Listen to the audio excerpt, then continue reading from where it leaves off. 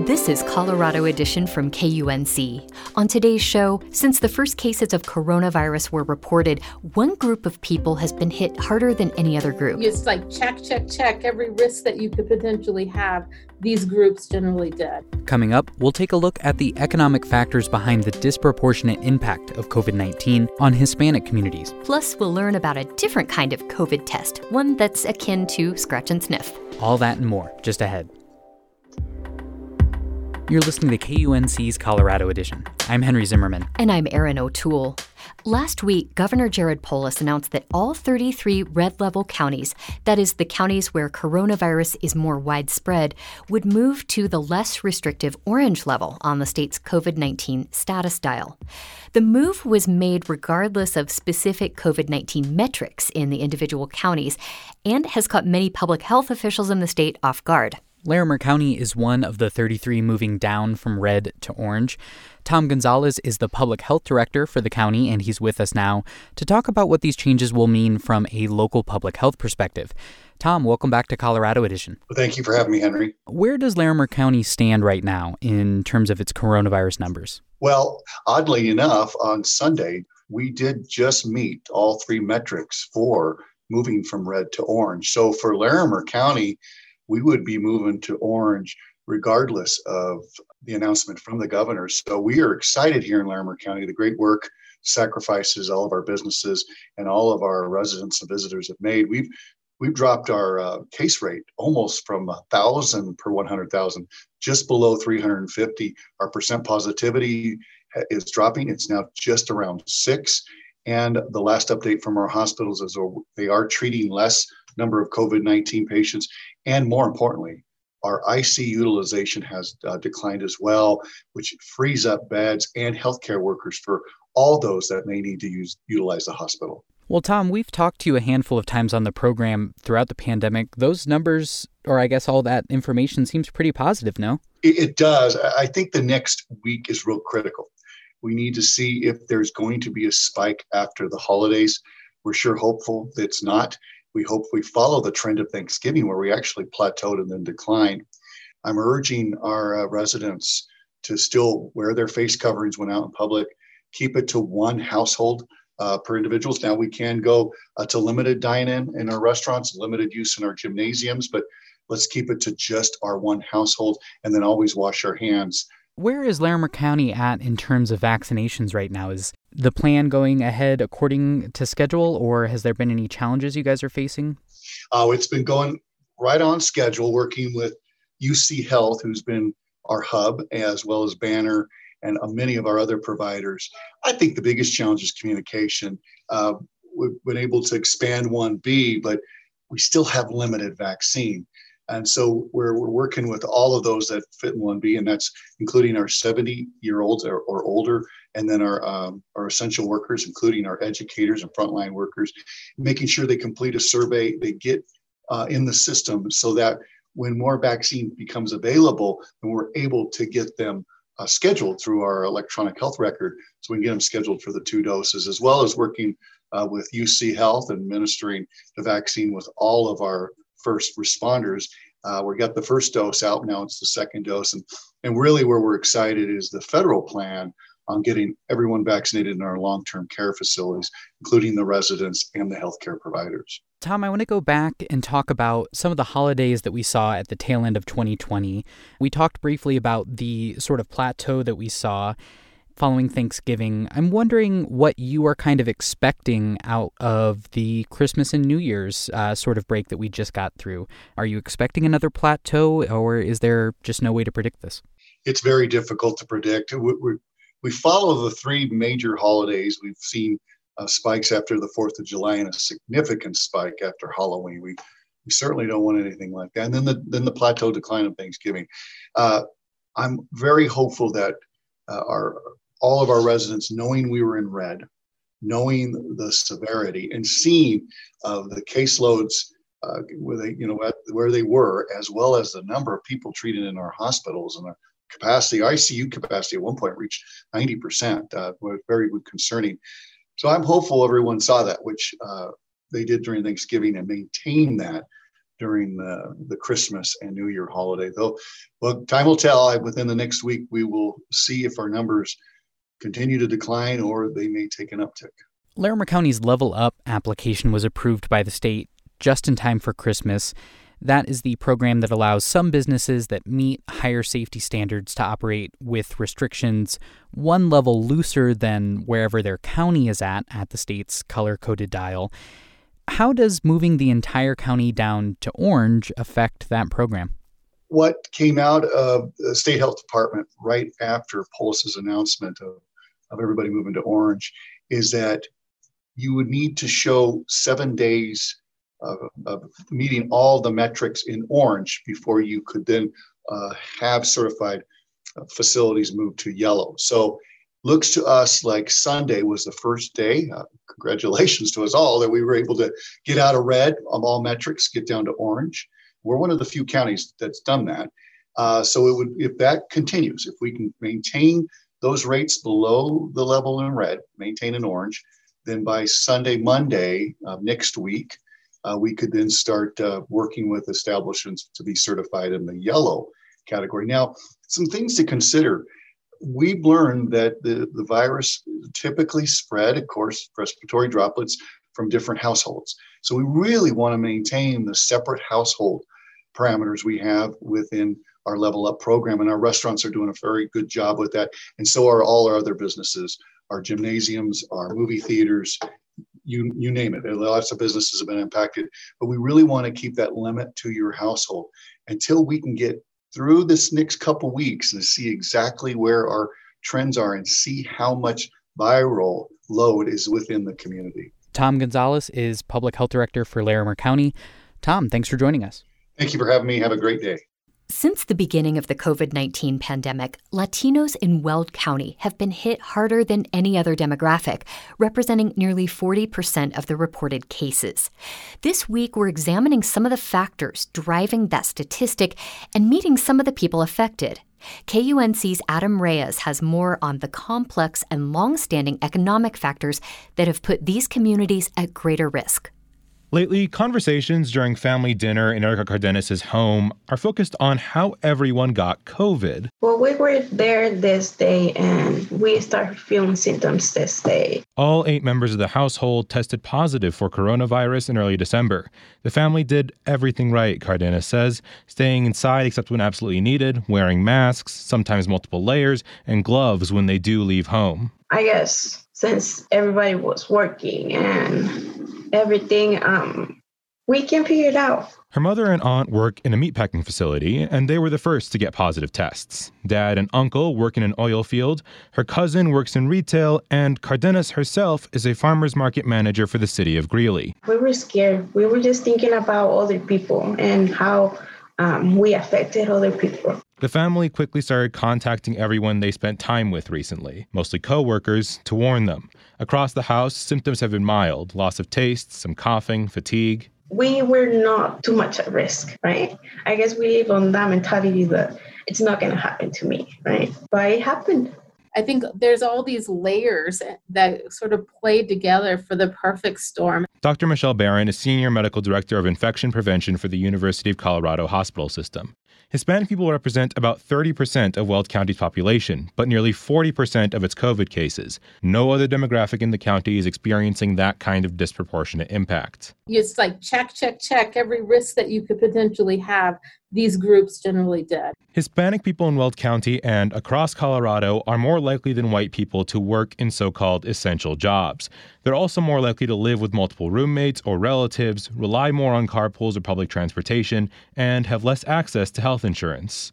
There are a few members of Erica Cardenas' home who don't have health insurance, but overall, they are financially stable. We have been able to buy stuff for us to eat. We have been able to pay rent, but I know people that have been struggling a lot. Experts say that for some, the impossible choice between economic survival and family health is at the core of these factors. Kim Cordova is president of the United Food and Commercial Workers Union in Colorado. What workers have felt is that they've been treated as sacrificial or, fungible widgets, as just objects in these facilities for the sake of production and profit. Meatpacking giant JBS is a prime example. Erica Cardenas' mom and aunt work there. They are two of at least 570 workers at the Weld County facility who have gotten sick. 6 have died. The federal government fined JBS for failing to protect its workers. But in a written statement to KUNC, JBS disputes the idea that it has neglected health and safety at any stage. Cordova does not just blame companies like JBS. She also blames local government. Somehow it's a constitutional violation to try to enforce safety. But nobody's thinking about these workers' right to pursue life or to be safe at work. Weld County has been ignoring state public health orders, encouraging residents to feel safer at work, while the state and public health experts beg people to stay home. The county public health department and commissioners declined to be interviewed for this series. Dr. Mark Wallace led the county health department until he retired in May. He says getting companies and officials to take action on COVID was difficult, but I've been around this rodeo enough times that what we end up coming back to are these basic issues that are gargantuan. Issues like housing, type of employment, access to health care. It was such a structural issue that has been so historic that it couldn't be corrected overnight. He's clear that he's not saying efforts to mitigate the disproportionate spread of COVID in Hispanic communities aren't happening or are hopeless or shouldn't be expanded. He just wants to make sure that coming out of this and planning whatever health looks like moving forward, and in anticipation of the next big major pandemic, that we really spend the time to learn from this, because we've seen it unwrapped and there's no sugarcoating it anymore. Looking back, Erica Cardenas isn't sure her family could have avoided getting sick. So some way or another, we had to get it. But she doesn't see her family-filled home as a risk factor. We choose to live together. We like living together, I guess, as Hispanic. We try to stay together as long as possible. Cardenas says the virus spreading through their home hasn't changed how comforting it is for her. Her family has mostly recovered. A few have been able to get back to work. But she adds they're all very worried about playing any part in further spread of COVID in their community. You never know how much people you were exposed to and how much people are infected. I am really sad. Adam Reyes, KUNC.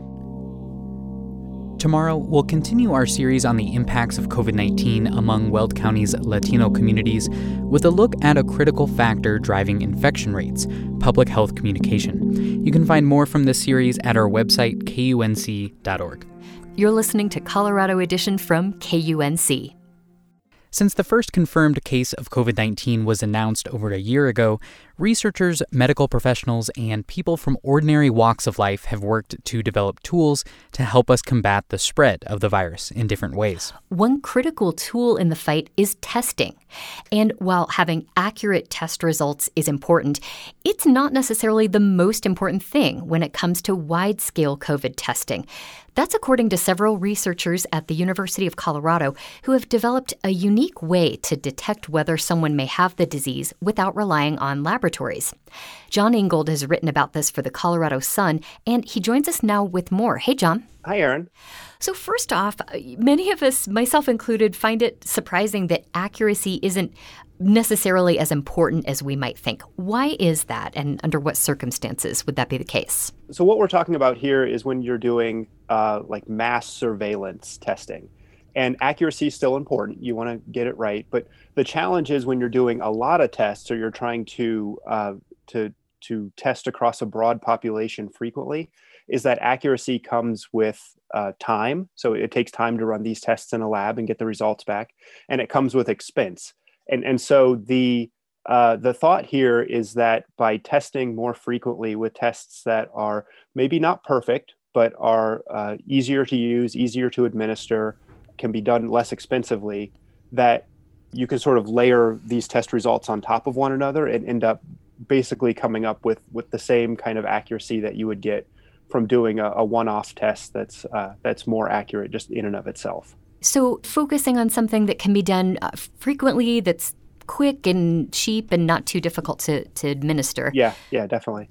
Well, you came across a couple of researchers from CU Boulder and elsewhere who decided to tackle this. I wanted to ask you first how they got together. How did they meet? The two researchers at CU, they work with something called the BioFrontiers Institute at CU, which has been active in studying the pandemic.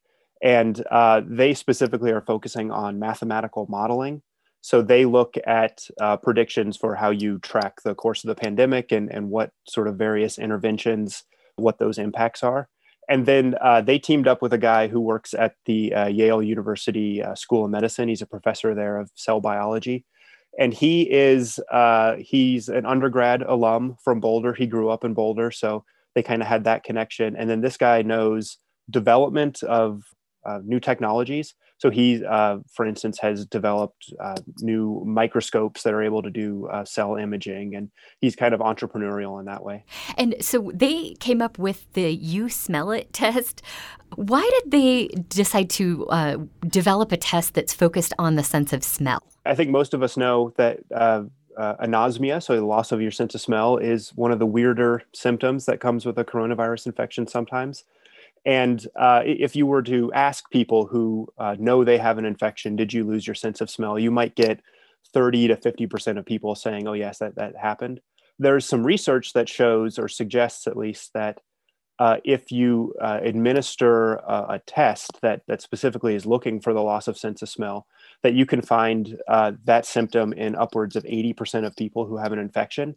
And one of the key things here is that it can be present in people who are otherwise asymptomatic.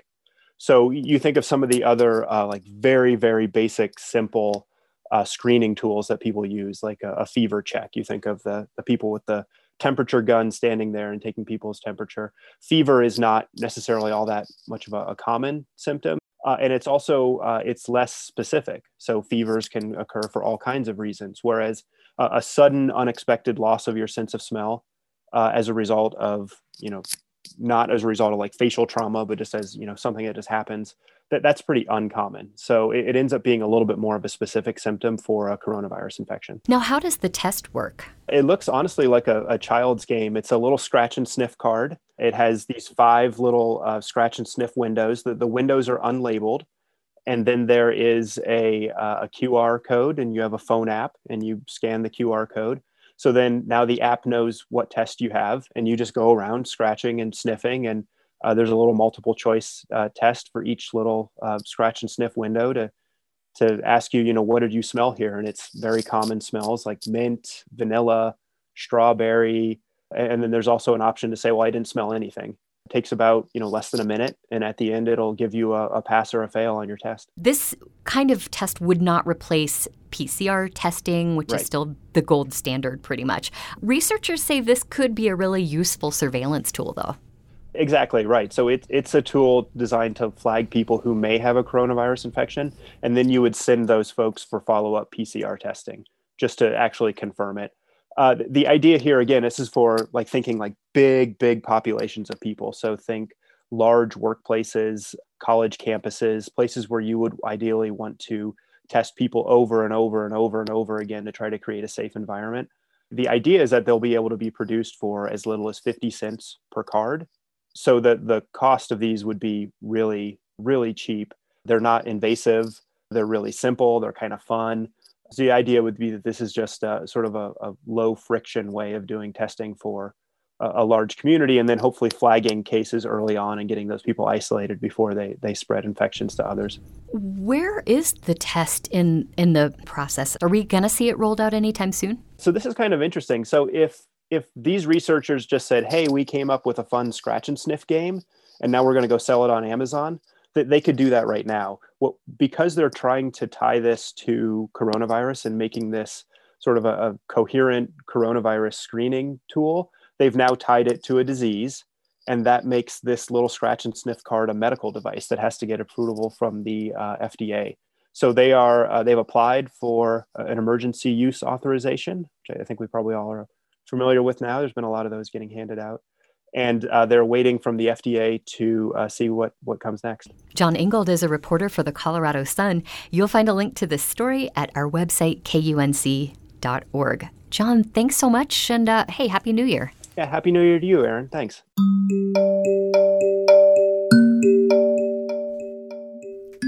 It may be a new year, but until the pandemic is over, many of us will be starting it the same way we spent much of last year, inside. So this seems like a good time to get a few suggestions for some good books to help us get through the winter. Megan Schmidt is the marketing manager with Old Firehouse Books in Fort Collins, and she joins us now with a few ideas. Megan, welcome to Colorado Edition. Hello. Thank you so much for having me. First, I want to start off with a recommendation that you have in adult fiction. I am already intrigued by the title, The Haunting of Tramcar 15. What is this one all about? So The Haunting of Tramcar 15 by P. Jelly Clark is one of my personal favorite novellas. And I went with novellas for adults because if you're anything like me, you have been having so much trouble focusing and concentrating, and reading has just become like, it's a great escape still, but it's so hard to focus on and it's so hard to do. I have not been reading this year half as much as I normally do. And so my sort of refuge has been novella because they're bite-sized, but they're still very gripping. They're wonderful. And Haunting of Tramcar is one of my favorites. It's an alternate history sort of magical Cairo situation. So it's got some really cool Egyptian overtones. There's a mystery at its heart. The whole kind of conceit is there's this investigator who investigates magical disturbances. So he goes and he's investigating this haunted tram car that's been killing people. I'm already in. Next, going from sort of an alternate history to real history. In nonfiction, you have Alexander Hamilton by Ron Chernow. Why is this on your list? Kind of on the opposite end of the spectrum. If the novellas are great for bite-sized, can't concentrate. If you are not having any trouble concentrating, which is some people who have just been reading up a storm, Alexander Hamilton it's something like 800 pages, but it's worth it. It's the one that the musical is based on. It's comprehensive, it's insightful, it's fun. You don't really think about history books as being fun, but this one is actually written in a way that it's very engaging. It kind of pulls you along, regardless of whether or not you think history is boring. Now, of course, I don't want to leave teenagers out. You've recommended a book called When Dimple Met Rishi here. So tell us about this book and why it's on your list. So When Dimple Met Rishi is the first book that was published from the author Sandhya Menon. And she's semi-local. She's in Colorado. We love supporting Colorado authors. This is her first book. It's a contemporary romance about Dimple, who is Indian American, first generation, and she goes to college, and she finds out that her parents have been wanting to set her up with a guy, kind of matchmaking. And she doesn't want that. She's very independent. And she runs into this guy on campus and he spills her coffee all over her. And she's like, well, he sucks. And then she finds out that that's the guy that her parents have wanted to set her up with. They end up working on this project together and they find out that they have a lot more in common than they thought. And it's a really sweet romance. It's got a perfect happy ending. Now, for the younger kids, Tristan Strong punches a hole in the sky. I have to say I'm already feeling a little bit inspired just reading that title aloud. Tell us more about this. Yeah, this is my favorite middle grade book that I think has ever been published. It came out last year and I have been obsessed with it ever since. It's by Kwame Mabalia, who is a wonderful human being, in addition to being an author. And it's about African-American folklore and West African mythology. So if you know the Percy Jackson series by Rick Riordan, he kind of wrote Greek mythology, but in a modern setting with modern kids dealing with Greek mythology. He took that concept and started his own publishing imprint. It's called Rick Riordan Presents. And he's hired authors of color to write stories about their mythology. Kwame Mabalia is doing Tristan Strong Punches a Hole in the Sky. And the sequel is Tristan Strong Destroys the World. That came out this October. So it's kind of like a really great double feature. They are amazing. They kind of dig into grief. They dig into the Black experience. They dig into trauma. They dig into the power of stories and the power of words and how a kid who is really scared can still stand up and fix his mistakes and make things right. They're amazing. And they're really important, not just for Black kids to see themselves as the heroes, but for kids of all colors to see a Black kid stand up and be amazing. Megan Schmid is with Old Firehouse Books in Fort Collins. Megan, thank you so much for talking with us. Oh, thank you so much for having me. It was really fun. That's our show for today. Tomorrow on Colorado Edition, we'll take a look at one of the key factors driving infection rates across Weld County's Hispanic communities, public health communication. I'm Erin O'Toole. And I'm Henry Zimmerman. Our show is produced with help from Ray Solomon and Adam Reyes. Brian Larson is our executive producer. Thanks so much for listening. This is Colorado Edition from KUNC.